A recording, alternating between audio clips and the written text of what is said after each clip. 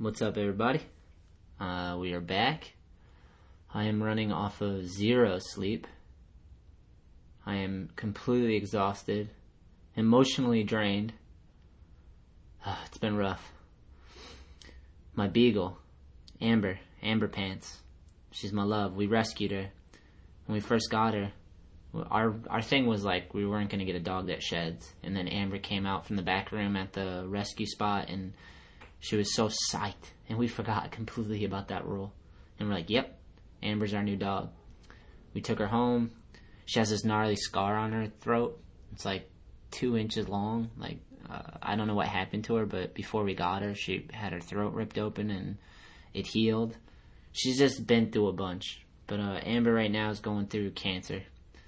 Ulcerated cancer. And this is my first time. I have another dog, Elwood the Great. You can check out his hashtag. He's the man. And he's doing good, but he's struggling with it too, because he can kind of tell what's going on with Amber.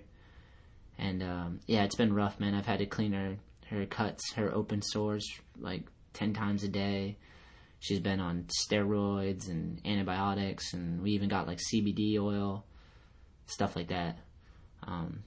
Sorry to start the show out this way, but I don't know, it's been weighing heavy on me, and we're going to have to put her down. Wednesday I had to make the call, so we have someone coming to our house, and I think we're going to do it in our backyard, and then I'm going to bury her. Sucks, man. Dogs are tough, man. When you have dogs, it's like you invite heartbreak, you know. And I set myself up for 2 losses if I'm lucky.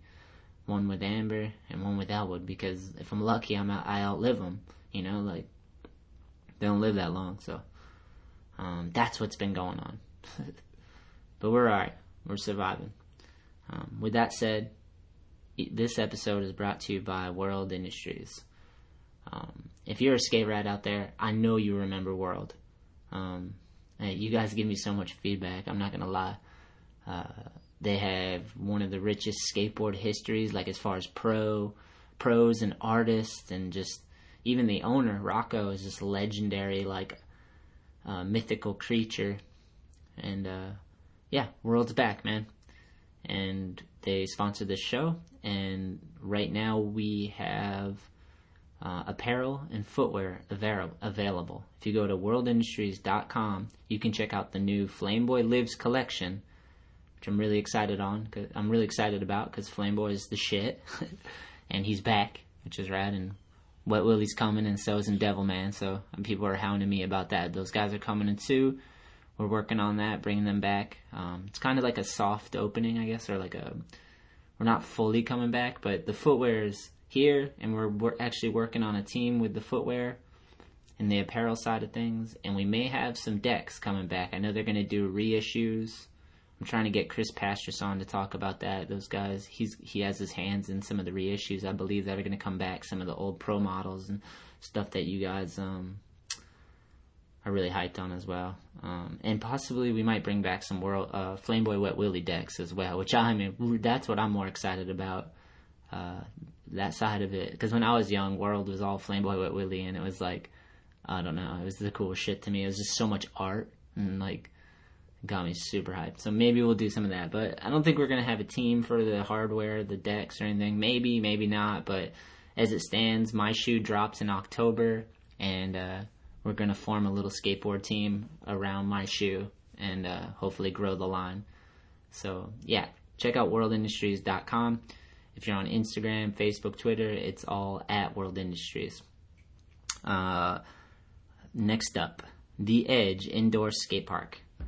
These guys have supported everything that we do with All I Need and with the New England Am, and the park is amazing. It's in Taunton, Massachusetts. It's about less than 10 minutes from my house. In the winter, that's where we all end up. All of New England ends up at the Edge Indoor Skate Park in New England. Everyone ends up there. That's the spot, because it's shitty out, and it's 30,000 square feet of skateboard ramps, more than you could even session, and it's really, really epic.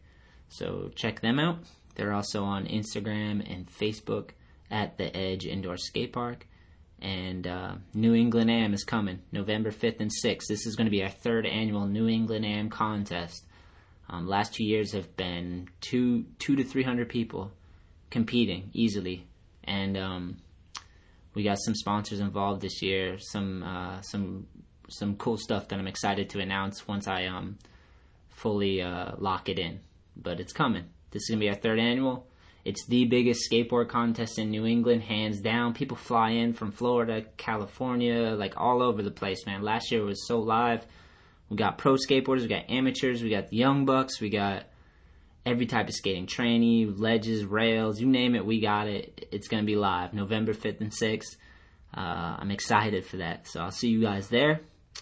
And last but not least, each and every episode is brought to you by All I Need Skateboarding. For you guys that listen, you already know. That have been listening to the show, you already know. But for the people just tuning in, All I Need is our baby. We started this brand in the recession, and we've grown out of it, and it's been amazing. It's tripping me out, to be honest. And right now we have a new series of decks out called the Thrive, Prosper, Rise series. They just came in. They turned out amazing. I couldn't be happier. You can check them out at allineedskate.com. And we also have an apparel collection on there as well, and our Wartime Series decks. So check that all out. And if you want to give us any feedback about All I Need and everything we got going on, we just did a couple skate jams. The last few days we did the wild card game of skate at the Edge. And then yesterday we just did a fundraiser for a DIY spot in North Plymouth. All I Need sponsored that, kicked in some stuff, and everyone came together and for a good cause and awesomeness.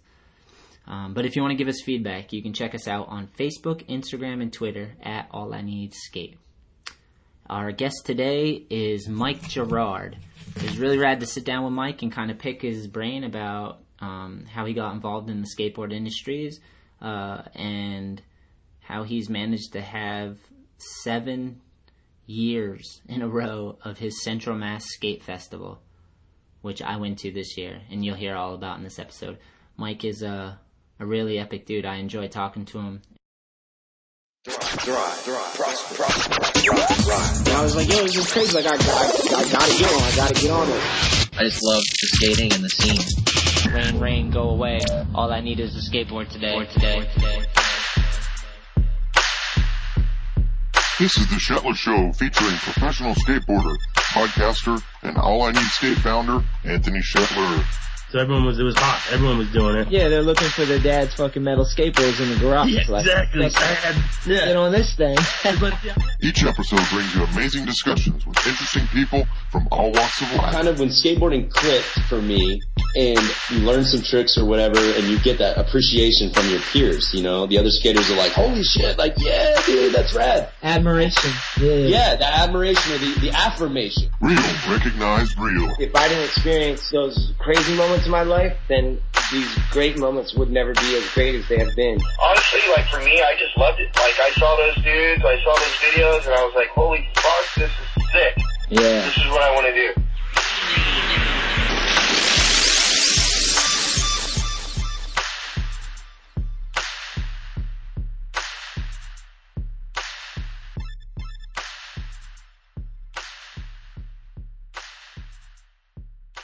All right, let's just get into it then. Sure. We got a fellow event promotions. What would you say you do, man? What's your title? You're gonna give yourself a title. I would say event organizer and sales rep in the board sports industry. Kind of equal parts. That's like the 2 main job descriptions. On one half, organizing Central Mass Skate Festival and a few other events that I kind of help organize. And then the other half being a skate, snowboard sales rep in New England. Sick. Have you always lived in New England? I have, yep. Lived probably 24 years of my life in Massachusetts and 2 of them in Providence, Rhode Island. So how old are you? Are you 24? 26. 26. So yeah, the majority of my life in Massachusetts. Where did you grow up in Mass? In Harvard, actually. That's the same town that I host my event in. Right where I went to, because I just went to your event. It was awesome, and Harvard seemed like a really epic place. It's great. It's like very historic and beautiful. It's definitely, and growing up there, you can feel a little trapped in a small town, but it's a really cool small town with like beautiful scenery and a really good school system. So not a bad small town to be in. Not great if you're trying to skate parks because there aren't any. And it's just all hills. So that's actually kind of what led me to start skating down hills and getting into like, rather than just riding my street skate setup in my buddy's driveway, trying to skate a bit of everything and host an event that sort of capitalizes on the town's natural geography, having so many hills. Yeah. For the people listening, we're talking about Harvard, Mass, but we're not talking about like in the Boston area. This is outside it. Yes. 45 minutes west. It's like 30 miles west of Boston. It's basically like considered north central Massachusetts. Close to, if you've been to Eastern Border, Leominster, it's like 12 minutes down the road from them. Yeah. I like to say like there's like a whole part of Massachusetts, like that whole western part that like I don't know what the fuck is out there. It's like dragons and whatnot could be out there. Yeah. Once you get past Worcester, also RIP to EB Leominster, recently closed, but EB Worcester still holding it down strong. Once you basically get past Worcester, I mean, even once you get there, like it's already starting to get into Dragonland. But once there's like you could drive another 2 hours west of there and still be in Massachusetts, and it's just like the great expanses of Western Mass. It's crazy because I've lived in Massachusetts pretty much like the majority of my life, and like I couldn't tell you what's out there at all, dude. I have no clue. I couldn't either. I drive through it pretty often. Like for snowboard stuff, I drive through Western Mass, just Route 2 forever. It feels like to get over towards like southern Vermont. And it feels like a lot of nothing. There's a lot of beautiful nothing, it feels like. But I'm also probably going to offend people by saying that. There's also, luckily there are some cool outcroppings. There's Northampton, Holyoke. Like there's the whole Midwestern Mass like scene, which is pretty rad. You got Theory out there. Yeah. But the thing is, like, I think because Boston holds so much weight, and then like South Shore also, there's like so much condensed into one area that this whole western part of Mass, it's so vast and big, and it's like seems so far away from those locations that everyone talks about. That obviously there's people out there, and there's probably beautiful lands. Like whenever I've been there, it's amazing. But it just feels like there could be dragons out there. I'm glad we agree. I agree with you on that one. Going back to skating hills. Yes. So I skated in Maine for a little while because my grandparents had a house up there, and same thing. It's like a small town, super cutty. There's some flat ground, but there was fucking hills, and the hills were so fun. Yep. So that's what led you to the hills, just like you were skating flat ground, and then from there? Pretty much. Like I was skating a street skate setup with my buddies, my two really close friends who lived right up the road from me. I didn't have a paved driveway, and I lived on this massive hill called Pinnacle Road, which is like epic, huge, steep hill that they used to have bike races up and down as part of the course. Nice. So it's like I've got my hard wheel little Baker setup that I got at EB, and I would just hike up the road, like walk up this steep ass hill to my buddy's place, and we'd skate a little flat bar and like a little plastic kicker in their driveway because that was paved and it was flat. So we'd do that, but it's like once you hit that enough times, we were kind of like, well, dude, I always like walk down this hill, and it's super sketchy riding down it on this board. But like one of our friends in high school, their older sibling had like just gotten a bigger board with bigger wheels, and like that seemed pretty fun bombing around on that. So we're like, screw it. Like we know we like to skate. We'll keep skating like in your driveway and shit, but we'll also try and like capitalize on these awesome hills and bomb some hills and go super fast. And that ended up being really fun. How old were you when you started skating? About 12. Do you remember the first time you saw skating and what turned you on to it? Yeah, it's my buddy. I had a buddy in middle school, Sebastian, and he was just like he was kind of a soccer phenom, nice. But he was actually way more enthused with skateboarding. So he just had like crazy natural talent, and no one else was skating. And then all of a sudden there's this kid who's like I'm friends with through soccer, and he's out like sessioning whatever he can at the elementary school, like grinding shit in the playground, trying to ollie gaps like between, one parking lot to the other. And he like was trying to get sponsored. I don't know if that was from the very beginning, but I started like realizing that it looked fun and wanted to skate with him. So I actually the first board I got like out of like Lost and Found, not Lost and Found, like the Take It or Leave It kind of thing at the dump. Oh, sick. And it was terrible, but it was a board, and I could like try to do stationary kickflips on it. And then was like, all right, I need a real board. Got that, and I'd skate with him and use my dad's super old school over the shoulder VHS camera and like film him. And didn't have any editing software, so I would just we would pop it in the VCR if we wanted to watch it, but like no end destination for the content. We did the same exact thing. We just recorded it, and back then it was like you just take the VHS and write in the VCR. And I wonder if kids even know what the fuck that is now. I know. It was like if you wanted to edit it, you just rewound over the bad clips and then just re-recorded it. So it's like pre-editing. It like lose quality the more you'd record. Oh yeah, yeah. It was so awesome. I bet those are still kicking around. Did you? All right, 2 questions. Were you any good at soccer?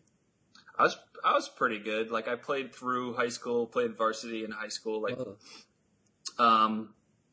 I was fine at it. I ended up being better at ultimate frisbee because it's like a lot of throwing and catching and the same amount of running. What's ultimate frisbee?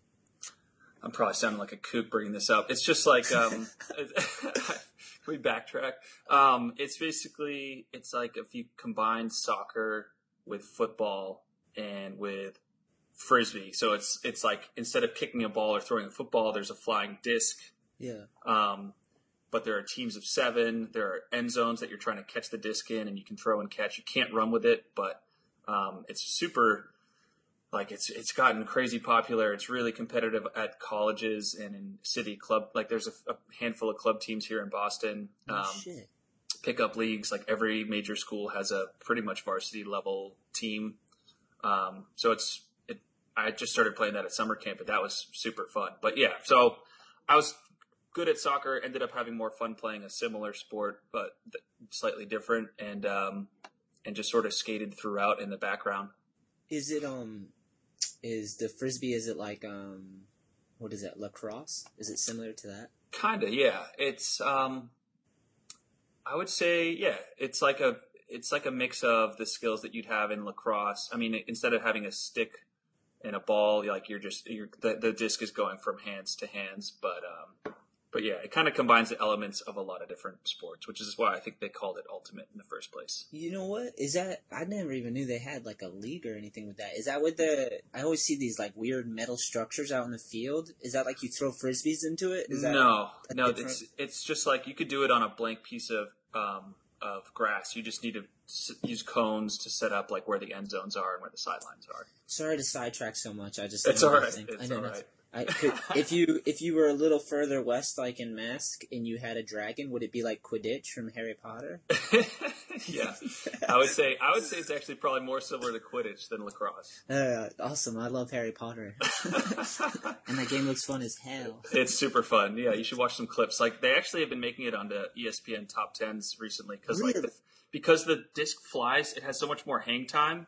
And so much more of a like interesting flight pattern than a football, which is just like point A to point B. Like the disc you can do crazy shit with, and it stays aloft long enough that there's like all these opportunities for diving catches and crazy throws. And nice. It's pretty fun to watch. Nice. So you said you did really good at soccer. Well, I considered that really good. You did way better than I did.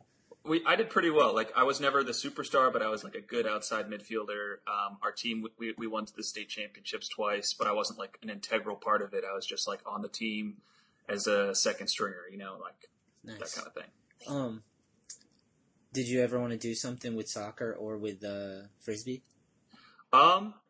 Soccer, not really. It sort of had run its course. I wasn't like the schools I was applying to. I wasn't good enough to be recruited onto their varsity team. So I was like, I'll just play either club soccer or club ultimate at whatever college I go to. I'm sure they'll have both, which ended up being true.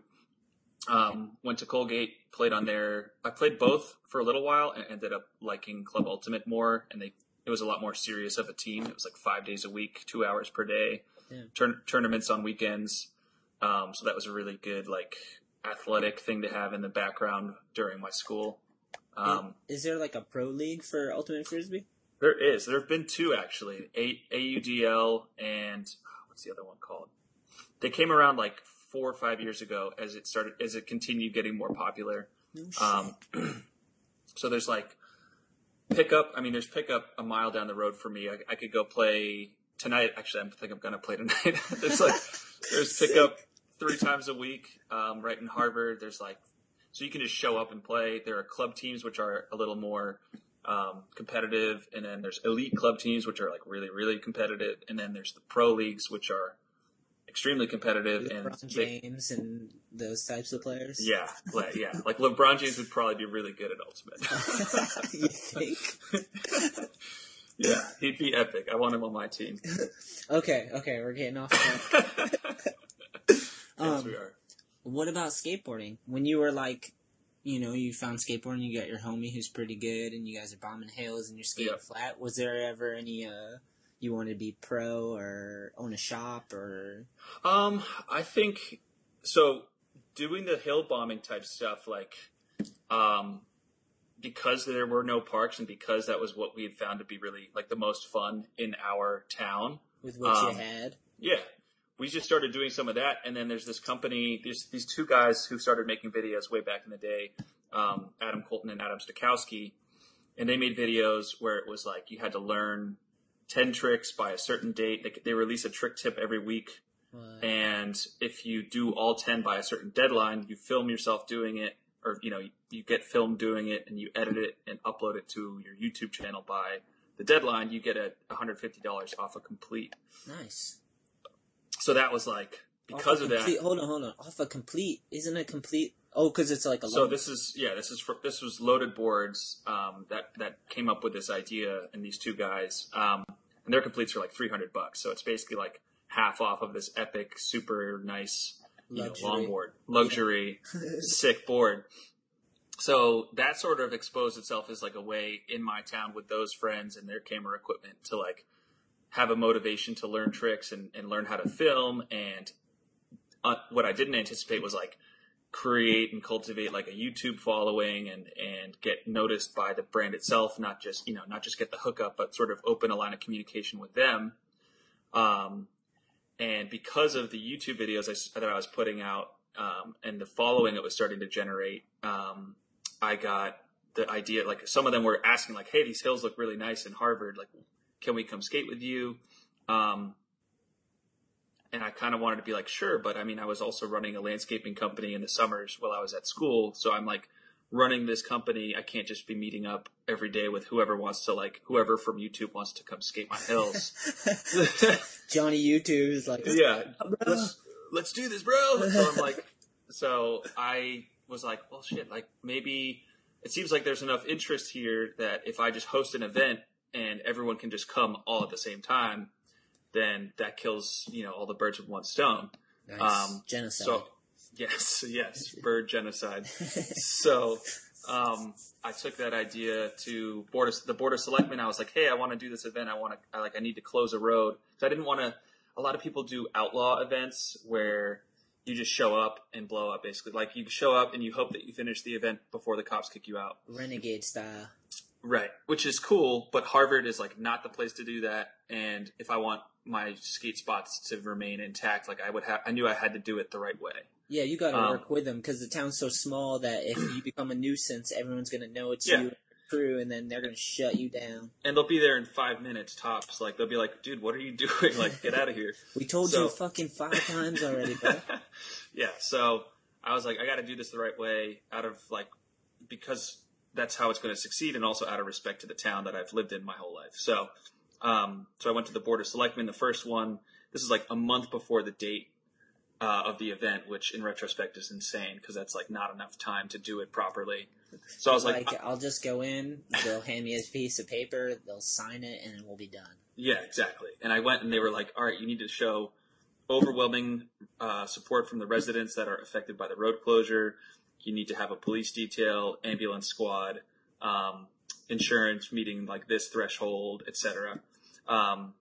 So I was like, oh shit, all right, that's a lot of stuff. Let me work on that. And then, and I had to take all of that and then bring it back in front of the Board of Selectmen in a televised town meeting where they would vote on it. Like the 5 selectmen would say like yay or nay, basically. Like, it was televised, so you were there, like, being televised with them? Yeah, it was like, I mean, it's on the local cable, but I had to, like, present all of these things to them, and it's being aired basically so that the town can, like, you know, have an active role in the decision. Yeah, they'll be like, we saw young Mike, that longboarder. He's not. Yep. Let's let him right. do it. Yeah, exactly. Like, that seemed like a pretty cogent and, like, coherent, like, presentation. Like, cool, that sounds good. So, to get the approval, like, proof of support from the residents, I created, like, a petition that just said, this is what it's going to be. This is how it's going to affect you. Do you support it? And, like, literally walked door to door down Old Littleton Road and collected, talked to the people. I felt like I was, like, campaigning or something, you know, trying to get them to vote for me. Mayor. Yeah, exactly. So I'm, you know, working my way down the road, and almost everyone was home. I, like, went on a weekend, so they'd be home. Every single one of them signed it. Like, the very last guy was kind of a putz, and he was like, I don't know how this benefits me. And I was like, all right, well, like, whatever, dude. Why does it have to benefit you? Yeah. I was like, it doesn't even matter. Like, he lived at the end of the road, so I was like, you'll be able to get in and out of your driveway, no problem. Like, whatever. You're fine. There's always that one guy, for sure. For sure. And so I went back to the board and said, like, here's my petition, here's the insurance certificate, you know, here's, I met with Chief Denmark, and the police is going to have a detail, and Nice. The ambulance squad is all lined up, and this is on Tuesday, and the event, I've already been promoting it on Facebook and, like, YouTube, and the event is for that Saturday. So Might be I hadn't even, who knows? right. I was like, I hope you approve this, because I've already, like, you know, put it out there to everyone. It's happening, bro. It's happening. So Tuesday, meeting goes well, unanimous approval, and there we go. That's our first Central Mass Skate Festival 7 years ago. Damn.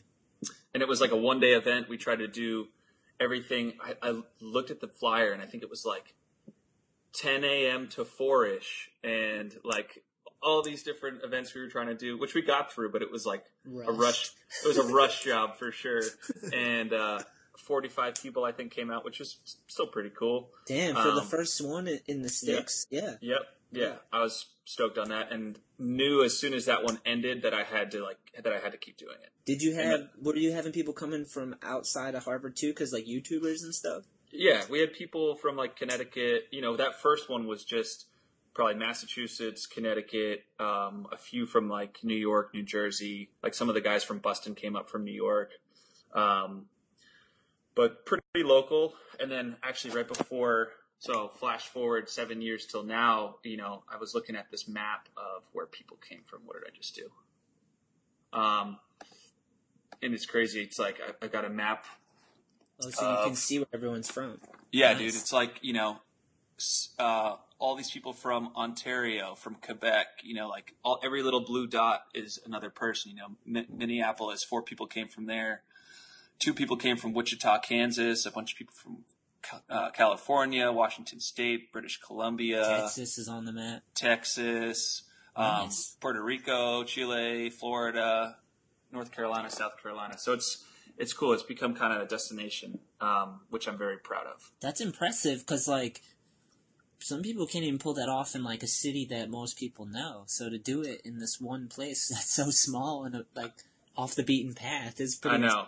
It's nuts. Because, like, we had about 400 people compete this year and probably another, 400 family members, spectators, whatever. Maybe more. But, say that's 800 people. That's more than 10% the population of the town. So it's like we just show up and it explodes into a 3-day, festival of skateboarders. And then as soon as the event's done, we clean it all up and it's like it never happened.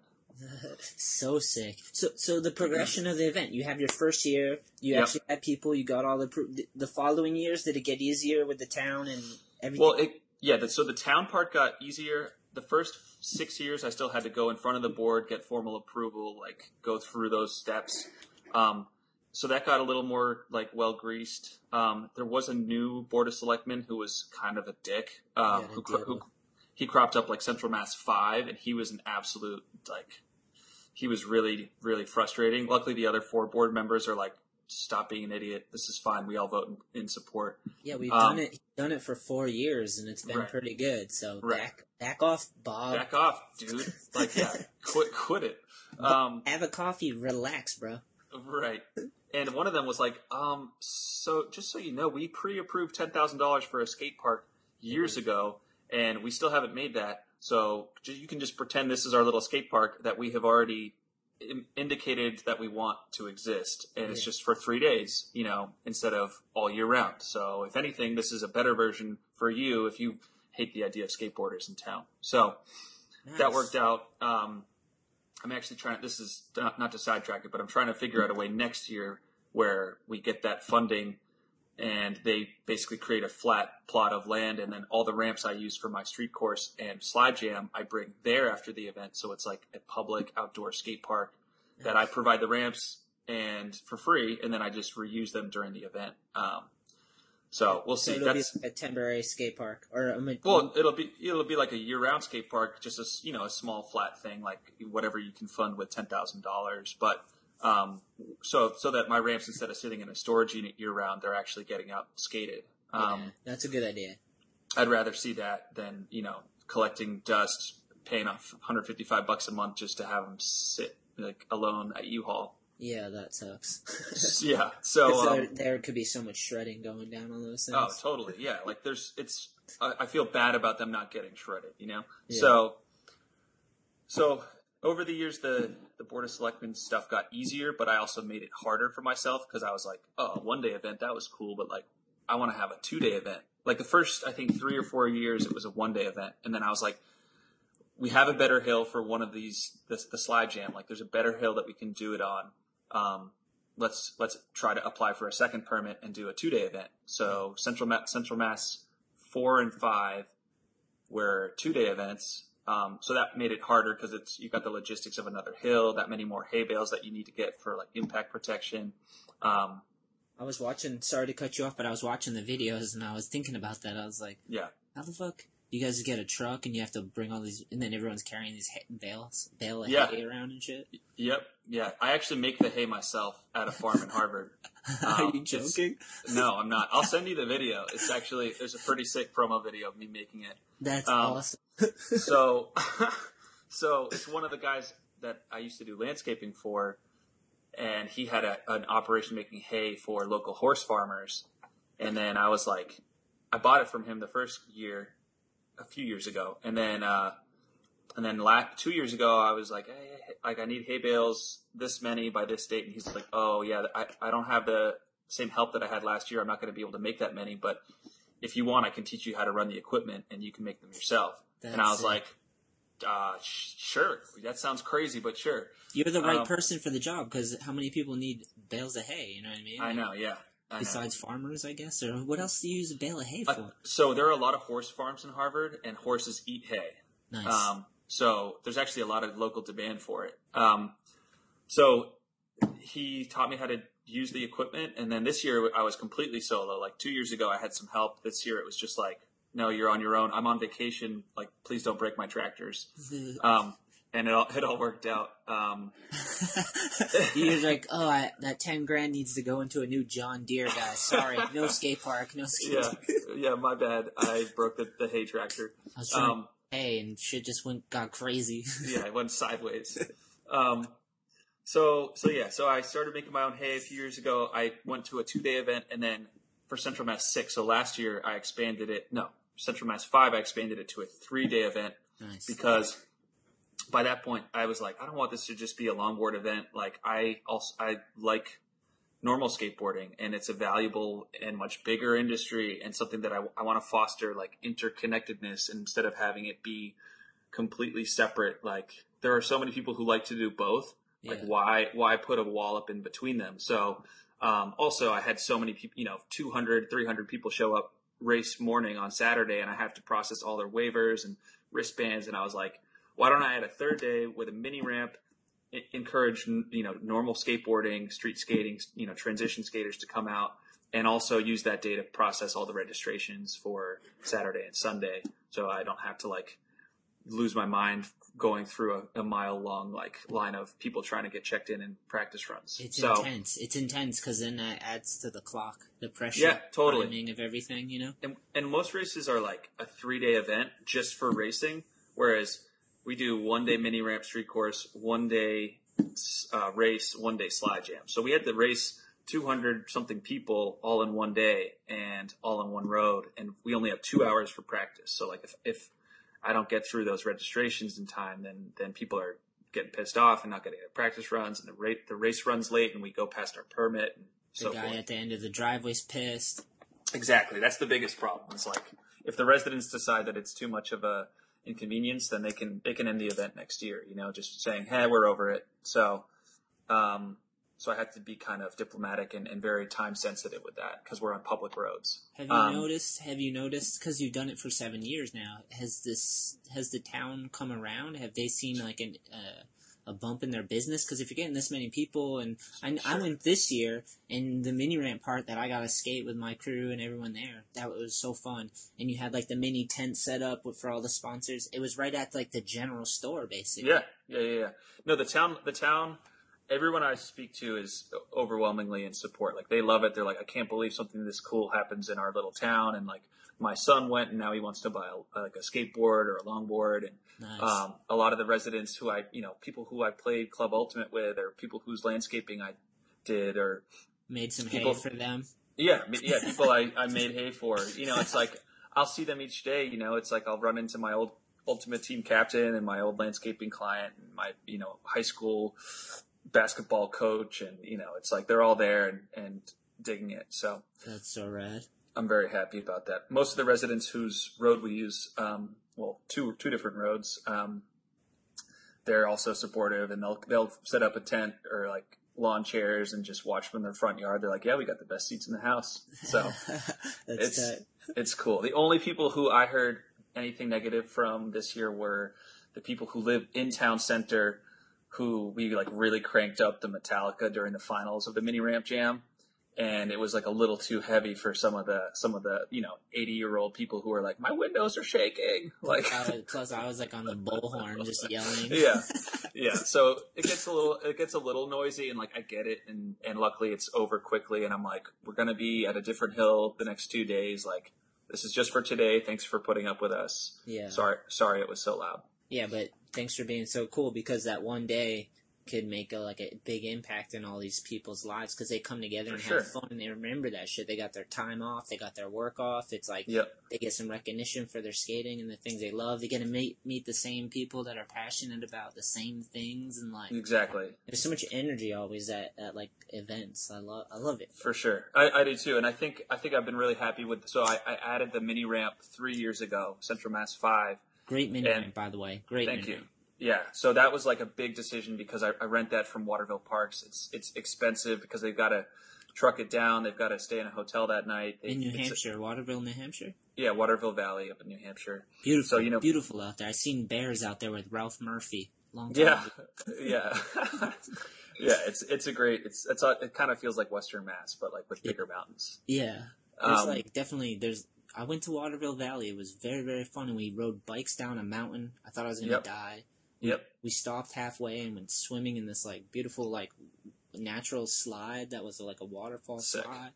And like we stayed up. Ralph had me stay up super late, and he put some chicken on like top of this trash can. And a fucking bear came moseying in, dude. And we were like, Jesus. Dude, I was like 5 feet from a bear, because we're in this like column of stairs, and it had like fencing around it. And the trash bin was on the other side. So I literally was like less than 5 feet. I could have touched from a bear. It. Yeah, and it was just eating this chicken, and it did not see us at all, because it was that's awesome. Yeah, it was trippy. So sorry to go off on that. No, that's all right. Yeah, my family, we never really like vacationed anywhere except for New Hampshire. So it was like summer, winter, fall, spring. It's like, where are we going? Oh, New Hampshire. So nice. I know it well. Do you fish? I do a bit. I'd like to more. I have friends who are like super into it, and it seems fun and very like relaxing. But I got to get more into that. Sorry. But so yeah, I've been really, it was a big decision. I dropped $2,500 to have this mini ramp there. Nice. And I don't want to charge so much for entrance for registration that people don't want to pay it. So in a way, the mini ramp is almost like an olive branch extended to just encouraging skateboarding of all types to be there and to coexist. And luckily this year, a lot of people did register, and we had a sponsor who was specifically tied to the mini ramp. So like, it's no longer a complete like loss leader, financial investment kind of thing. It's like, it's a little more self-sustaining. And I think it adds a really great dimension to the event. And the street course, this is the first year that we had like a proper street course, because I have all these ramps that I have made for Sunday. Same deal as like the outdoor skate park. It's like, why not put these to use on Friday? We can't use the biggest ones. Like, it doesn't make sense to have a big air ramp in the middle of a parking lot. But, pole jam, flat bar, rainbow rail, kicker, like all that littler stuff was fun. And it seemed like people kind of shredded it. And especially when we were throwing down cash for best trick on each different ramp or rail. So yeah, the rainbow rail was pretty sick, because what it was a wedge ramp going up to this rail that rainbowed out, but it met flush with the ramp. So you could just literally ride onto this rainbow rail and grinds and slides. It was a little sketchy because, like, you're not all in it, you're just riding, and if you're not centered, you're going to get sacked. Like, one kid kind of sacked it. Oh, he sacked it so hard. Yeah, he was all right, though. But it was so fun to ride away from. It was really cool. I like the street course. I like simple, clean obstacles, like a flat bar, something like a rainbow rail where you can have some fun on, and then you had like a bunch of Wally stuff and little mani pads and ledges, and it was good. It was enough space too. Yeah, I try to keep it from being crowded, but also have enough different stuff that people aren't like bored. Like, what's the deal? There's like one kicker and a mani pad. It's and that's something I want to grow, and something that people like you can give me good insight of. Like, hey, that would have been cool if we had a couple parking blocks, which I actually tried to get, but like whatever I can do. It's a totally fluid event. I change things.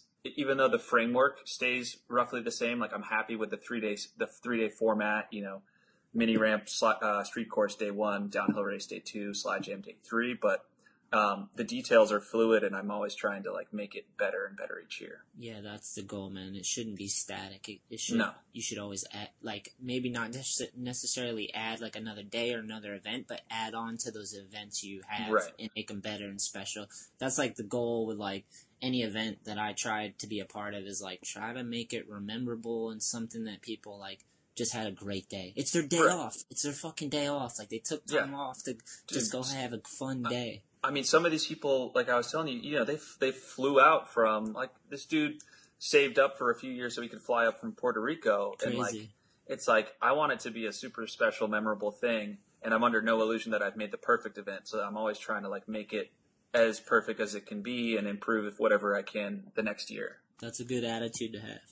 Yeah, thank you. Okay, I was there for the mini ramp and the street course part, which was awesome. So I already understand that one, and it was cool. I got to be on the bullhorn and be part of the energy. And you know what's sick was you had Marcus Bandy there, which he shreds, dude. If you guys don't know who Marcus Bandy is, just YouTube his name right now, and you're gonna see some gnarly skating. Yeah, he's been like a pro street skater back in the day. He's been skating forever, and he still shreds. And he got in that mini ramp and killed it in there. And he's now involved with Bustin' and with Wheelbase, and so he's been an integral part of my event since probably Central Mass 4. I think is the first year we collaborated.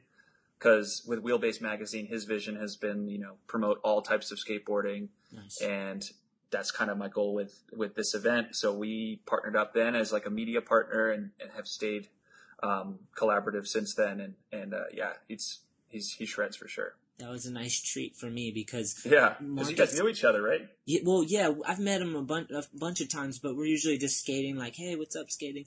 But like for me, I'm a fanboy, so like I watch his skating in videos and stuff on the East Coast. I'm watching him in my basement during the winter. And right. He's doing these like tail slides down these like 8 crazy, and it's like, so like when he was there, I was like, dude, I felt like a little kid. I was like, this dude's like one of my idols. Yeah. But I've talked to him a bunch of times, but still, I'm still like, I have that vision of the videos and magazines, what I saw first. So even though I met him and he's like a completely normal dude with a good sense of humor. I'm having a fan out moment. Sorry. Sure. No. It's cool. And I think that's like one of the goals of the event is like so many people who otherwise might not have the chance to meet, they're basically forced interaction because all of a sudden all these people from all these different walks of life and different states and different genres of skateboarding are in the same place. And I find that a lot of like a lot of interconnectedness and like new conversations get started, just people who would have never even seen each other. Yeah. That's rad that you have him involved in, but it started as like a media relationship with his magazine and the event. Yep. So he was like, "Hey, I like what you're doing with your event. We'd like to get involved and help cover it and spread the word." So we got that going, and he would come out and film a video, but also help with pre-event promotion and have some input on how the event is run.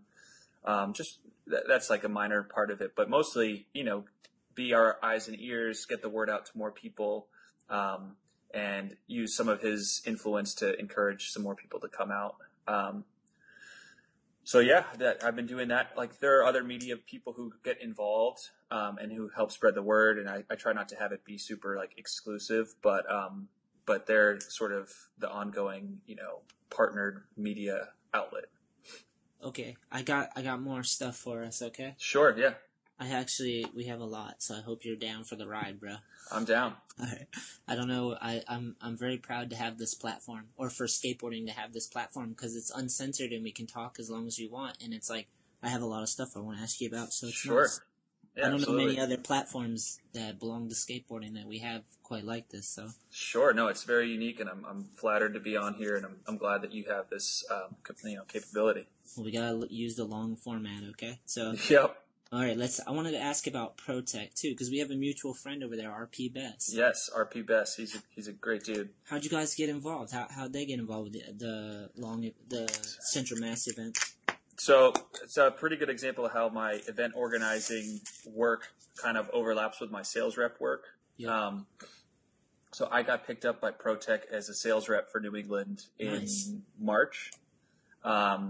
I had been working for a different helmet company before, and like ProTech came along, and it was a much more compelling opportunity. So nice. I had been working with them as a rep, and from the get-go, I was like, by the way, I run this big skate festival. I'd like to have you guys involved if you're able. Here's sort of here's what it looks like, and here's how I think it would benefit you. So from the jump with them, they knew that it was something I wanted to collaborate on, and then as the date got closer, they were like, yeah, no, we want to be a central part of it and support it. And so it's cool. That's where like they're totally mutually beneficial, where having them involved with the event and heavily branded and very visible helps my work as a sales rep, but also my work as an event organizer helps them get immediate broad visibility just in 1 3-day weekend, so which is nice. Which is great. And I think they enjoyed getting to come out and spreading the word. And ProTech's been involved in the skate world forever, but hasn't really made any jump into the longboard world. And it's, all of a sudden you've got basically the biggest, closed road skate event in the world. And all these kids are just seeing ProTech each day and having a positive experience with it. So, yeah. Is that your first time working with RP? It was, yeah. I mean, I was introduced to him when I got hired by ProTech, but that was my first interaction with him. He's the fucking man. Yeah, he's a great dude. He's super cool. RP, I've known him for years, and like he's helped me out tremendously with sponsorship with skateboarding and world industries, and yep. But more importantly, he's just been like one of those friends that like is always there, and he's one of those people that is like the most solid dude I know. I'm not sure. Like RP is like a solid human being. So I'm psyched that you guys got to work together. That's so cool. Absolutely. Yeah. And I've got a super positive, reaction to him just from the get go. This is my first project, but like they followed through. I was worried they might not even sponsor the event, but they like came in strong. They did it the right way. They supported it. They showed up. They flew out and set up a tent. Like I'm amazed. Some sponsors, they'll throw down cash and then not even show. And it's like, I know that it probably doubles your cost to fly out and book your stay at a hotel, but like they came out, made an impact, got to meet everyone, got to take media, like made sure that the sponsorship was done the right way on my end as well. So yeah, it's nice if they'll come out and be a part of it, because that means they're down for the growth. They're not just trying to like kick in money to have a logo there just to get. Right. They're like, no, we'll come out. We want to support you, and hopefully this will grow and be mutual for sure. both. That's that's awesome. Yeah, I know from my perspective how much more value there is for a sponsor when they're physically there. Like having seen the ones who do show up and do capitalize versus the ones who just, get the logo on the t-shirts, posters, digital flyer, whatever. And like, I'm glad that there are brands who are willing to still support it in that way, but I'm happy to see when they show up and like make the most of it. Yeah, 100%. And that's the way to do it too, because then you get to feel the energy, you're part of the moment, you're more invested, like not just financially or for product or whatever, but you're actually like, you get while everyone's there. Like I said, we try to make it a moment, make it something people remember. For sure. So if the sponsors can feel that and see that, then it's just, with any work, if you have your hands in it, it's awesome. Yeah, and hopefully RP got back home and was like, damn, that was sick. Yeah, I'm sure he did. Leads me into, wanted to ask you, because I wasn't there for the downhill race, the slide jam. Which one? Go into the slide jam. I'm curious. Is it just power slides down a hill? Well, that's a big part of it, but those same ramps that you saw on the street course, imagine those set up at the top of this hill. That's like, it starts off, pretty steep. You can get a good head of steam. Like you've got enough speed to hit all those features without having to push. You could pop off a kicker, hit a rail, go over the rainbow rail. Are there people on like 8x32 and by longboards and like all different types of people? Yeah, every type of board. I should send you one of the videos because there are a few that have come out that are really, really nice now. So every type of board. Some people on normal skate decks, some people on full blown like super long longboards. So in addition to those smaller street course features, we've got this huge, 8-foot by 16-foot bank. It's like this banked landing that my dad spent like a month building in our backyard. So it's a true family affair. Good shit. So we've got this big kicker ramp and then this banked landing. So people can, ride the kicker to flat, or they can land on this sort of like 30-degree angled bank landing. So that's a pretty fun one. Or they can just ride up it and slash on it and come back down. Okay. And then there's also a big air ramp, which is, 8 feet wide, 4 feet tall, transition kicker with a flat, 8-foot long flat top and a rolled landing. So this thing is, when it's all assembled, it's substantial. It's wide and long, and like you can really go huge on it. Or if you want to just practice a little, if you do a little tray flip and land on the flat top, it's not going to crush you because it's just like a mellow transition and then a rolled landing. So yeah, you can handle it. Yep. So throughout the day at the slide jam, the whole upper part of the course is basically like a downhill skate park. And then you go around this bend and the road gets way steeper. And in that steeper part of the road, kids are just doing crazy power slides of like every type. It's not just like heel side power slide. They're doing like, 80-foot switch backside power slides. Jesus. They're doing like, really intense, technical, fast slides on wheels that are big and soft that, I've seen a ton of street skaters be like, oh, like that looks easy. And then you try and push them out, and just because there's so much more contact patch and so much more grip, they're hard to slide. And, and they hook up viciously.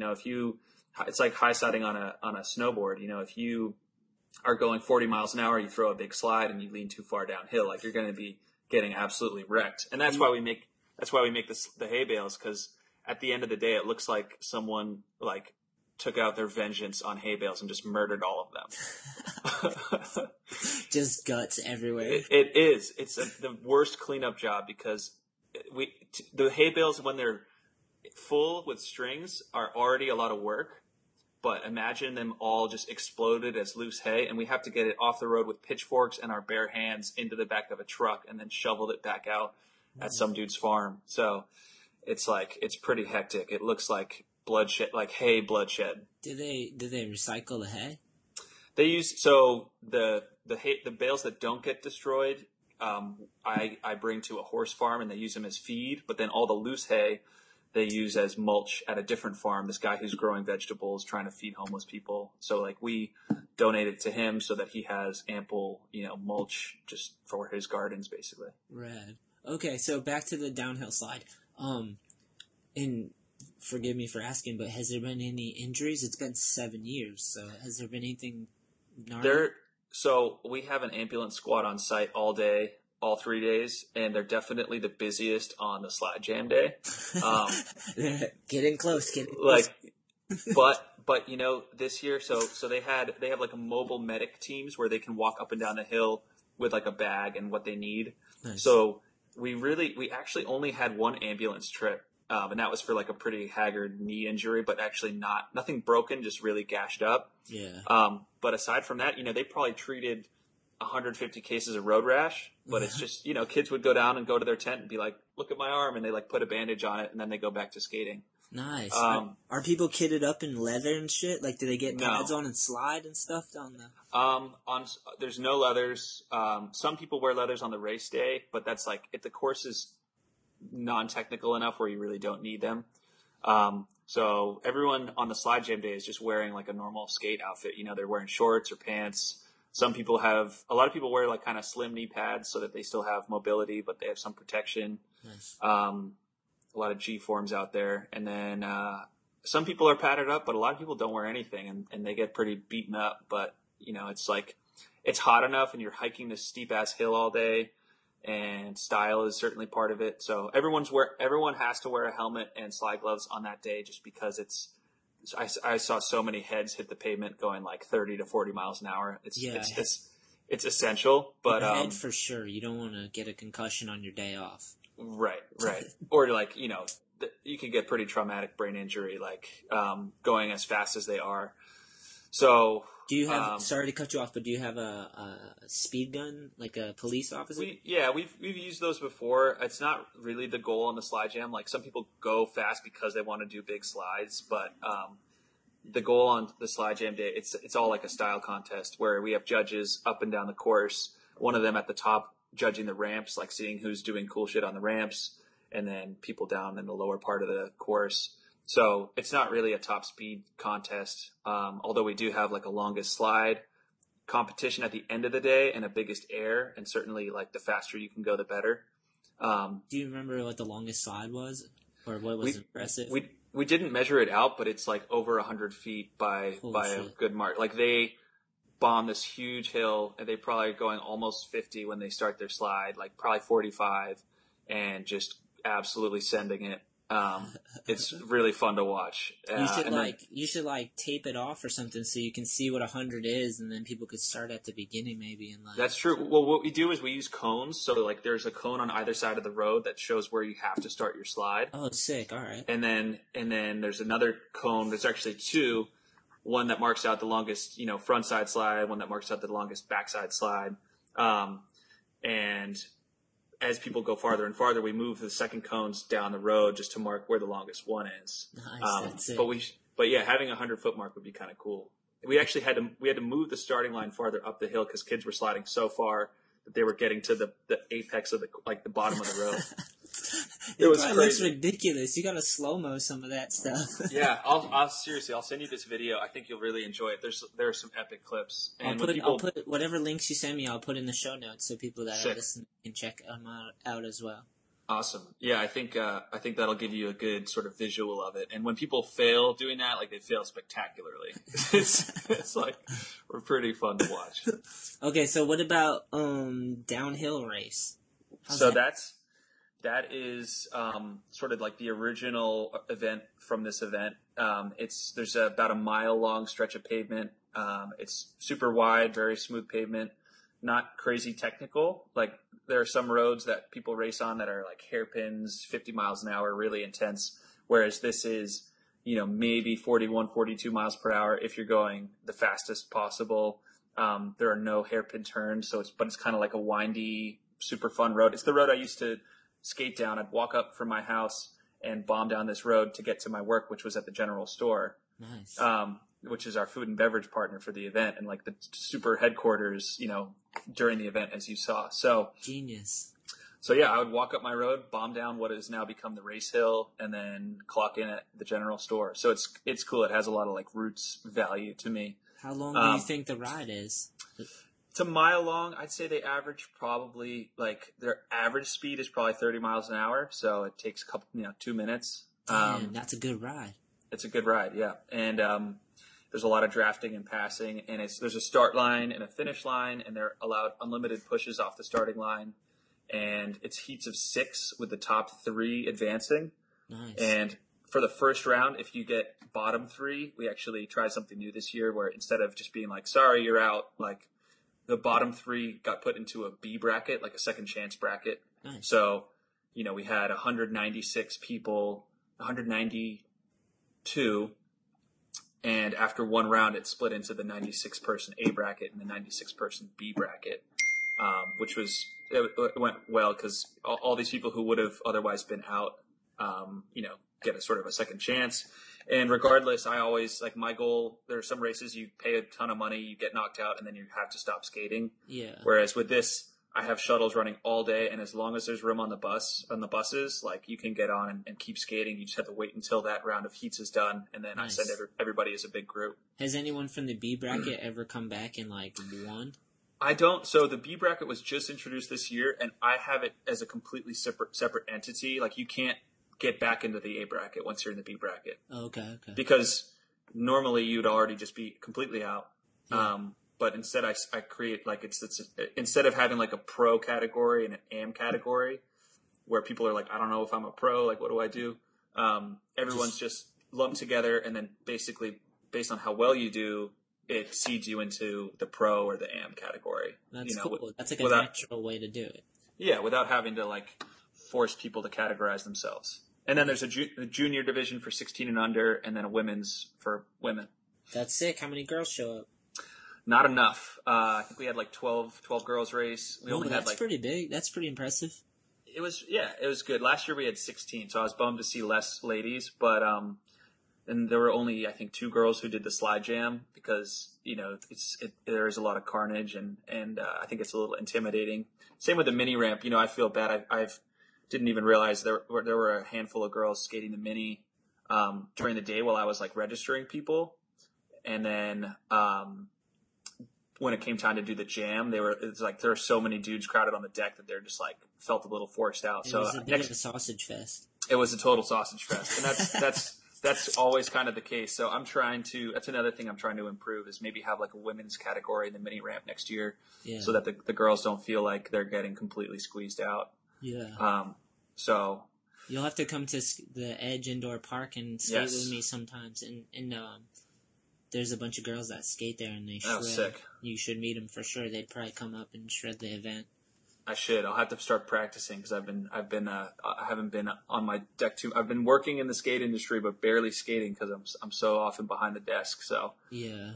I'll get my practice on and I'll come join you. Well, the Edge is perfect because it's 30,000 square feet of indoor ramps, and they have everything, like the smallest to the biggest ramps. Yep. They actually built a bowl there, a snowman bowl, and they built the snowman bowl is intense. Yeah, they built this stuff. They built this stuff so Tony Hawk could come and skate it, and he did, and he killed it. It was sick. I saw that video of him, like their team shredding like the pill, like the huge pill and like half pipe and snowman bowl. When I was living in Providence, we'd try to go on like Wednesday nights and do the late session, and then 9 to midnight. Yep. So we'd skate late. I mean, I'm still not super good at transition skating, but I'm trying to just like work on it and have fun with it. And we would skate until midnight and then drive into Boston and eat at Chow Chow City until like it's this like dusty, sketchy, Chinese restaurant. We'd go there and like get drinks and just stay till like 2 or 3. Bunch of MSG and alcohol.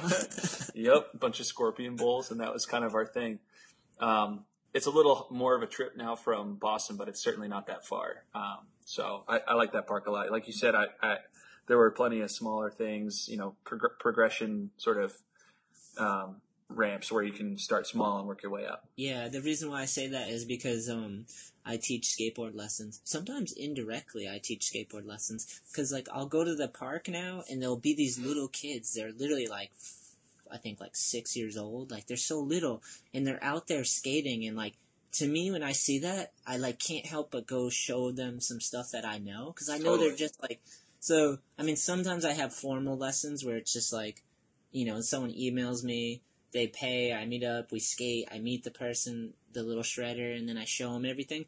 But a lot of times I just go there now, and they're just there, and I'm like, I can see them, and I'm like, oh, you just gotta turn sideways when you're riding so you can carve, and I'll just show them that, and then I end up skating with them, and whenever I skate with the little dudes, I'm always just skating the small ramps. I'm trying to get them just to learn how to kick turn at the bottom of on the sheet metal still, not even up on the mason. Right. So, like, that's why I like the Edge, because there's so much stuff there, and you could be any level. You could be pro, you could be M, you could be beginner, and there's so much shit there that, like, but that's why we should shred there, because that's where I start when I get there. I start flat ground, and, like, my first half an hour of skating is, like, flat ground and carving and, like, power sliding, just, like, warming up and having fun. Sure. So. Well, my kick turns are thoroughly above the metal, so nice. We'll have a lot more fun then. yeah, we'll be good. We can skip some of those first steps, but I might need some lessons. I love little kids, dude. I trip out because they're so honest with their language. Yep. They have a very small. There's no bullshit. Yeah, exactly. And they don't know that many words, but they use them, and they're like perfect. It's like, okay, you can't help but be honest. It's awesome. Yeah, and that's like the next wave. You know, you got to focus on the junior skaters. Otherwise, you know, 3 years from now we'll have had a fun time at this festival, but there'll be no new people registering. You know, no new crop of guys trying to skate and realizing how fun it is. And certainly the same is true at the skate park. Well, I appreciate what you do, because it takes someone to, like, build these events and to gather the masses and make an epic time. And that gets more people interested in skateboarding. And that's why I always feel like it's a privilege and a duty to, like, talk to these people that are just getting into it and try to, like, be friendly, you know, and, like, make them realize. Yeah, make them realize there's more than just. It's not you skating alone, like, at a park, or it's not you bombing a hill solo and wondering, like, all right, well, is this it? It's like, no, there's so much more. Yeah, there's a community. There's tons of different types of people, different expressions, different styles, different everything, you know? So, like, yeah, I appreciate what you do. And I feel like it's kind of our duty as we get older, people that love, like, skateboarding and things like that. It's like someone who loves music. If you love music so much, you should share it. And when you see someone that has interest in it, you should help them make their experience or help cultivate it. Yeah, exactly, cultivate it. Which is a beautiful word. Thank you. And I appreciate what you do with the New England Am. Actually, before I knew you, I came out to New England Am because I was, you know, starting more seriously as a rep, and I was like, man, this, like, event seems sick, and I've been skating at the Edge, and I should go out. And I was really impressed by, I just thought it was so cool how it was like there were almost delegates from each shop. It's like, you know, you've got your 4 guys from EB, the guys from Pioneers, the guys from Levitate, you know, it's like each shop has its convoy, and it's sort of like team battle format. And exactly. I even brought it up, like, at just doing my normal sales rounds, and I'd be like talking about ProTech or Loaded or whatever, and, you know, mention the event and say, you know, we're also doing a mini ramp and street course, and I'd love to see, you know, if you can send down 2 or 3 of your guys, I'd love it to be like New England Am, you know, where it's like, there are the Levitate dudes, there are the, you know, Eastern Border dudes, and because there's so many shops and there's so many kids that are, you know, these shops are building their own scenes and their own community of skaters, and now that skating's growing, it's insane. So, like, all these crews are bumping into each other at these events, and everyone's like, what, you can do that, he can do that, it's like that. It, like, kind of, it's the glue. These events, like, kind of allow these crews to see each other a couple times a year, you know? Absolutely, yeah, and it's like, it was cool. There are some people, some definite new faces that I hadn't seen who totally threw down, and I was like, this is awesome. You know, Evan from Narragansett, who I think you know him very well. Yeah, we give Evan boards with All. Yeah, he killed it, and he helped out ProTech running the booth too. And then that was a classy move. I told him. Yep. I was like, good move. Yep. And you know, a couple guys from Orchard, Max Hesh. I actually just got ProTech in there recently, and Todd's been super cool and supportive. Todd's the man for sure. He's the man. So. So yeah, I'm pumped on that, and I'm definitely admire and sort of try to emulate some of the things you do with your event, just to make my event cooler.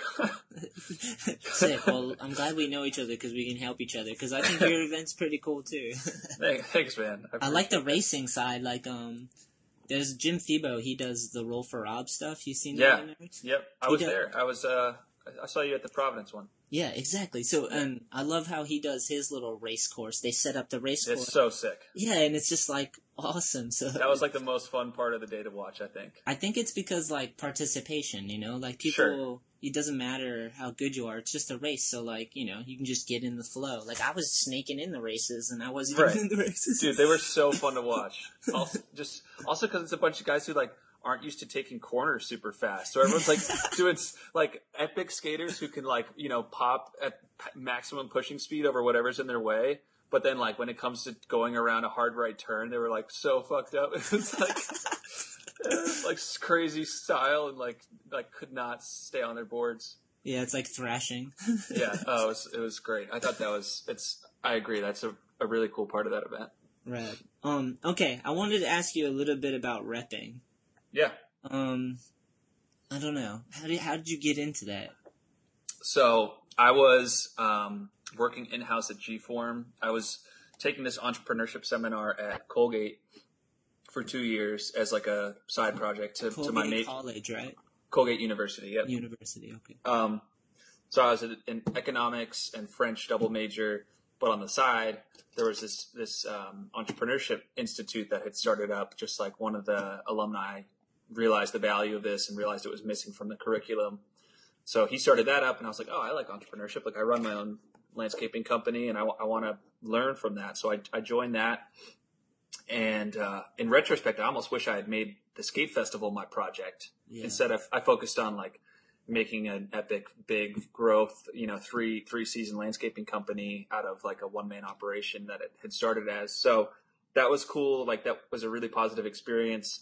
And the head of it, his cousin was the CEO of G-Form, which is like an impact protection company based out of Providence.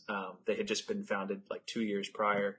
So he was like, I know you're involved with the skate world and action sports, and I'm impressed with your work. Like, would you want a introduction and maybe work for G-Form? And I was like, absolutely. Like, sure, send the intro. So I interviewed with them. I got hired for a marketing position, which was super cool. But over time, like my role steadily transitioned over to sales because, I was doing marketing to every sport. We had like stand-up paddle athletes, BMXers, mountain bikers. Whoa. Say that, stand-up paddle athletes. I've never even heard those words combined. Like I know. I had never heard it before either. But there's like a crew of people who like to race down whitewater rapids on stand-up paddle boards, and they need pads for it. And Sounds fun. Yeah, it's fun and sketchy. But like, exactly, I was in this role where I'm like, I didn't even know that was a thing. But here you go. Like, sure. Have some pads. So you need them. Yeah. Like whitewater kayakers, mountain bikers. Like it's a really cool technology. But I had the deepest network for sure in the skate world. And friends who had shops and so that they were like, well, do you want to start calling on some, do you want to try to do some sales and like call some shops? And I said, sure. And called a few. And they like all immediately opened accounts and placed orders, and they were like, oh shit, like you should do more of that. Nice. So I ended up, transitioning into a skate specific role. I was still doing the skate team management and skate marketing, but I walked away from the other sports and I focused on sales and marketing and product development for skate. And that ended up growing into a worldwide position because I started signing up international dealers. So it was really cool. Like I got to be the director of board sports and manage all of our, basically skate and snowboard division, sales and marketing. So that was cool and got me some industry connections and, like at brands as well as at shops. But then, I just wasn't stoked on the way the company was being managed. There were a whole bunch of people about my age who left the company all at the same time. I don't need to go too deep into that. It's still a super awesome company. They support my event. They have an extremely cool product, and I just felt like I wanted to focus specifically on skateboarding rather than at a multi-sport company where I felt like my attention was being split too many ways. So I was like, see that. Yeah, I was like, I just want to focus on skate and work for companies that are skate centric, skate specific. So I hit up, I resigned and then hit up Loaded Boards and I've been, those are the guys who did those trick tip videos back in the day. So I had sort of been a fanboy since square one. And, fanboy. Fucking fanboy. Fucking fanboy. Yeah, I know. I say it sort of half jokingly, but, I fan out on like a lot of my episodes on people, so don't worry about it. No, it's all good. Yeah, it was just like it was the brand that had gotten me interested in doing more than just like cruising and carving and bombing hills. It was like, no, there's more to this. There's media. That's what made me start creating videos and getting involved on social media and learning tricks and expanding like my skate vocabulary. So, I hit them up. I was like, hey, I resigned. And they're like, what? You're crazy. And I was like, yeah, I know. So are you guys hiring? And, I'm kind of assed out right now. Yeah. I was like, I'm available. Nice. And they were like, we don't have anything in-house, but we have a New England, sales rep position open immediately. Nice. And I was like, oh, okay. I knew what being a sales rep kind of was on paper. Like I managed our domestic sales reps when I was with G-Form. So like I had the territory reps who I would work with and who reported to me and who I would sometimes go out and like hit the streets with and like visit some shops. But that was the extent of it. So, I was very new to the repping role, but they took a chance on me because they knew that I was like involved and had work ethic and had some sales experience. Do you find it hard when you first started being a sales rep, going into shops and like just forging in relationships somehow and talking to people? Yeah, it was like I've always been pretty outgoing, and I knew some of the shops, so it wasn't. You had a nice start then, because you had some you could go into. Exactly, I had the ones that I was already comfortable with, but then for sure, like I had this dealer list, and I didn't know 3/4 of the people on it, and I'm like, hey, I'm your new rep. Like at least I was with one of their existing dealers. Yeah. Or vendors, but at the same time, like, yeah, you're starting from completely ground zero as you're the new rep for Loaded. And I had to spend a good amount of time developing those relationships. And then, over time picked up some new brands, some of whom, you can't really pick up sick brands when you don't have any track record. That makes sense. So started small, I never really like went on Malachi or did anything to like aggressively seek new brands. I just sort of let it try to happen organically and let the opportunities find me and make it sort of organic. So over time, like picked up some new brands and have since developed into like a full 4-season rep. I've got ProTech, which is skate, but also getting back into snow, and they do water sports and biking. And then I've got Spy Optic, which, sunglasses, snowboard and ski goggles. That was one of my first like Flow sponsorships. Their glasses. Spy. Yeah. Rob Dyrdek rode for them too. He did. But I don't know if he does anymore. I know they had Ken Block on there. Like some of the DC heads were pretty involved. So I picked them up, and then that was recent. And then this winter also picked up some awesome snowboard brands: Jones Snowboards, Yes Snowboards, Now Bindings. Right. So yeah, I feel like after a couple years in the game, and it's totally hard work with not a huge payout, especially when you're in the building phase, because it's commissions only. There's no one's paying you salary or reimbursing you for expenses. Yeah. You're kind of doing your own thing, especially since I'm not with a rep group. I'm like solo. Yeah. So, you put a lot of miles on your car. You spend a lot of time in front of dealers and building those relationships. But, it's like now I feel like I'm getting to a place where I have good brands, good dealers, good relationships, and can kind of keep growing. It's still hard-earned cash, but it's in a field that I like a lot. I love board sports. Yeah, and the more you do something, the better you get if you're trying to get better. For sure. You get a rhythm, and it doesn't seem as hard after a while, and you get right. But that takes a lot. It takes all that groundwork and for sure that knowing, figuring it out, and asking questions and being humble and and like making mistakes and learning from them and being like looking like an idiot sometimes, but figuring it out and like. Yeah, it definitely gets easier, and you develop a routine, and you just gotta like driving. Yeah. Which I do. My homie Conrad, Conrad Furlow? Yeah, for sure. He works with All I Need, and he always calls me when he's driving to shops and stuff. He's like, "Yeah, I'm on this crazy trip right now, like this many hours." I'm like, "Get it, man." Yeah, dude. He's a road warrior for sure. You kind of have to be. Okay. I'm not gonna take up too much time. I already appreciate how much you've given me. Absolutely, I appreciate yours as well. After party. What'd you do for an after party? Did you do one this year? We did. It's nuts. So we go over to, just nuts because it's all ages, Nice. but they also serve alcohol. So Yeah, like it's you so can nuts. imagine like the number of people there plus the number of people who are trying to get drunk who are like in vacation mode, you know? Vacation, no work. Yeah. And honestly, most at least downhill skate events are like in the absolute middle of nowhere where everyone camps for free at like some empty plot of land, and they can shoot fireworks and make fires and get drunk and like not have any care in the world. So they some people come into Central Mass with that mentality, which is like a problem because that's not the case here. But 80-year-old people that were angry before about the bullhorn are now pissed. Oh, yeah.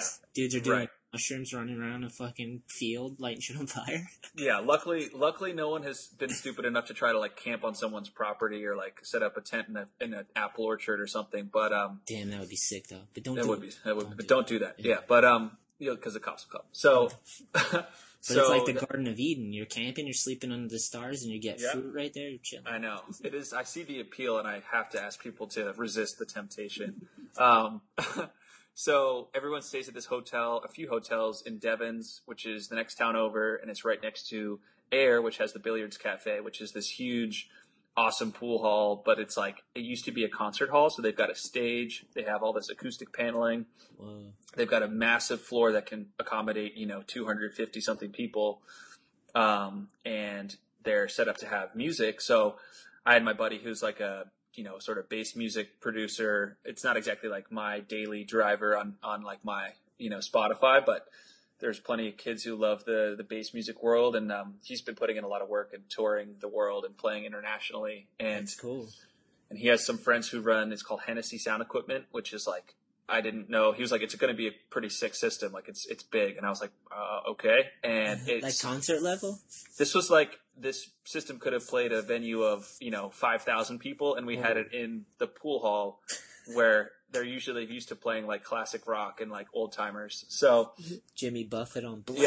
Yeah, exactly. So now you've got 200 something skaters and there's a huge outdoor deck and, half the kids maybe of age drinking beers, like the other half just whatever, having a blast, drinking soda, listening to the loudest fucking bass music, like dubstep meets house music, like Whoa. absolutely shatter, like turning your brain into a slushy just from how loud it is. So yeah, it was actually epic. We did a film screening. Marcus Bandy's been working with Brett Novak on a new film. So we screened that at the after party, which was awesome. What's that called, dude? What's the name of the film? It was with Will Royce. Let me see what it's called. I can send you that link too. Yeah, please do. That would be cool to plug. It's a really great film. Brett's usually filming in the street skate world, so it was cool to have him do sort of an all-around type video. Yeah, that's cool. He's done a bunch of stuff with Killian Martin. Yep, that dude shreds too. Yep. Crazy, like freestyle, flatland. Crazy, yeah, exactly. Next level Rodney Mullen type stuff. Yep. Yeah, the video is just called Will Royce Skate Everything. So I'll send you that link too. But yeah, it was fun and like I didn't know until right now I'm running this video editing contest where I have like an open source box folder where anyone can edit from our bank of footage. Like nice. I had a media team filming throughout, and there's like $200 cash and a bunch of prizes from co-sponsors to basically hoop the top 3 people who make the best videos. So thank you. And the first submissions have been coming in and they're awesome. They're absolutely like stellar. So, that's a rad idea because then you're getting more than one perspective of the event. So whoever take on the editing process, which there's plenty of kids that are like, yeah, that's so cool. I get to edit all this footage and put music to it. Right. Feeling. So it's cool to have people making. Do you ever get to watch? Is this your first year doing it? You got to watch yourself flip like something crazy in there. I did it last year as a test run, as a super last minute thing. I was like, oh shit, I have a Canon 60D and a GoPro and no one to film with them. Like, what do I do? And I don't have time to edit a video myself. Yeah. So I just had one of my friends just film with them and like pass the camera around and then made the footage available afterwards. And it went well. I mean, the footage was not the best, but it was good enough to like run the contest, and it was sick, and we got a lot of entries. Right. So this year I was like, all right, I'm going to do this properly, and had an actual team with like a leader and, you know, someone running a drone, a few people running GoPros, running like DSLRs, all shooting with like the same settings. Sick. So that the first entries have been coming in and they're sick. And this is also a way where I'm trying to expand the event to people who maybe couldn't even go. Like yesterday, there was a submission from some 15-year-old kid in Irvine, California, who wasn't at the event, but who was able to make a video and like feel like he was part of it. And oh, that's cool. He got to edit it and all that stuff. Yeah, and it feels like he was there because there's so much. It's like 200 gigs of footage. So, you know, I think that's kind of a cool dimension to it. But it wasn't until I was screening some of this editing contest footage that I realized that like during the after party there was a full blown skate session going off outside where kids are like bonelessing and ollieing down the stair set and like gapping from the parking lot to the street down below. And right. I was like, oh shit. So yeah, luckily the cops, you know, the after party gets rowdy, but we try to keep it as under control as we can. And people skate outside and chill inside and listen to music, and it's a good time. Dude, well, I mean, you killed it, dude. That's all I really got to say is, sounds like holding it down for 7 years, and it sounds like you're doing it correctly, and it's growing, and you have the right people involved, and I appreciate your efforts, so thank you. Thank you. I appreciate it, and it's nice to hear good feedback on it, and I do think that, you know, after 7 years, I'm happy with the team we've built and the format of it, and I have a few key volunteers that I can really rely on to pull their weight and go the extra mile. I know, you know, the right people on the bureaucratic side, and yeah, I just want to keep growing it and do my part, do what I can to grow skateboarding and usher in the next wave of shredders. Dude, awesome. Before we go, I'm going to put all the links you send me in the show notes so people can check that out, but is there social media for the event that you could tell people about? Yep, so social media on Instagram, the name is just Central Mass Skate Festival. The official hashtag is Central Mass 7. Nice. Just spelled out CENTRALMASS number 7. I think there's almost 1,000 photos posted under that hashtag from the event. On Facebook, it's facebook.com/skatecentralma. I'll send you that link as well. And that's pretty much it. I don't have like a specific Twitter or Snapchat for it, but all the major stuff goes on that Facebook page and on that Instagram account. Rad. Mike, thank you. Absolutely. Thank you, Anthony. I appreciate you having me on. One last thing before you guys go. If you could go to the iTunes store and type in The Shetler Show and please subscribe and give us a rating and a review, that would help out this show tremendously. Thank you to World Industries. Don't forget to check out the new Flameboy Lives collection at worldindustries.com, exclusively at worldindustries.com. Thank you to The Edge Indoor Skate Park, 30,000 square feet of ramps, epic skateboard community. If you need lessons, they got you covered. They got a full-on skateboard shop there as well. And also, November 5th and 6th, the 3rd annual New England Am will be returning to The Edge Indoor Skate Park. And we have a lot of exciting stuff planned. We will unravel that as it gets closer. And thank you to All I Need Skateboarding. Thank you to all you guys out there that love skateboarding, that hang on to skateboarding, even though the world tells you to grow up and get a job and put away the childish bullshit. Thank you for making skateboarding a need in your life. You can check out our apparel and our decks at allineedskate.com.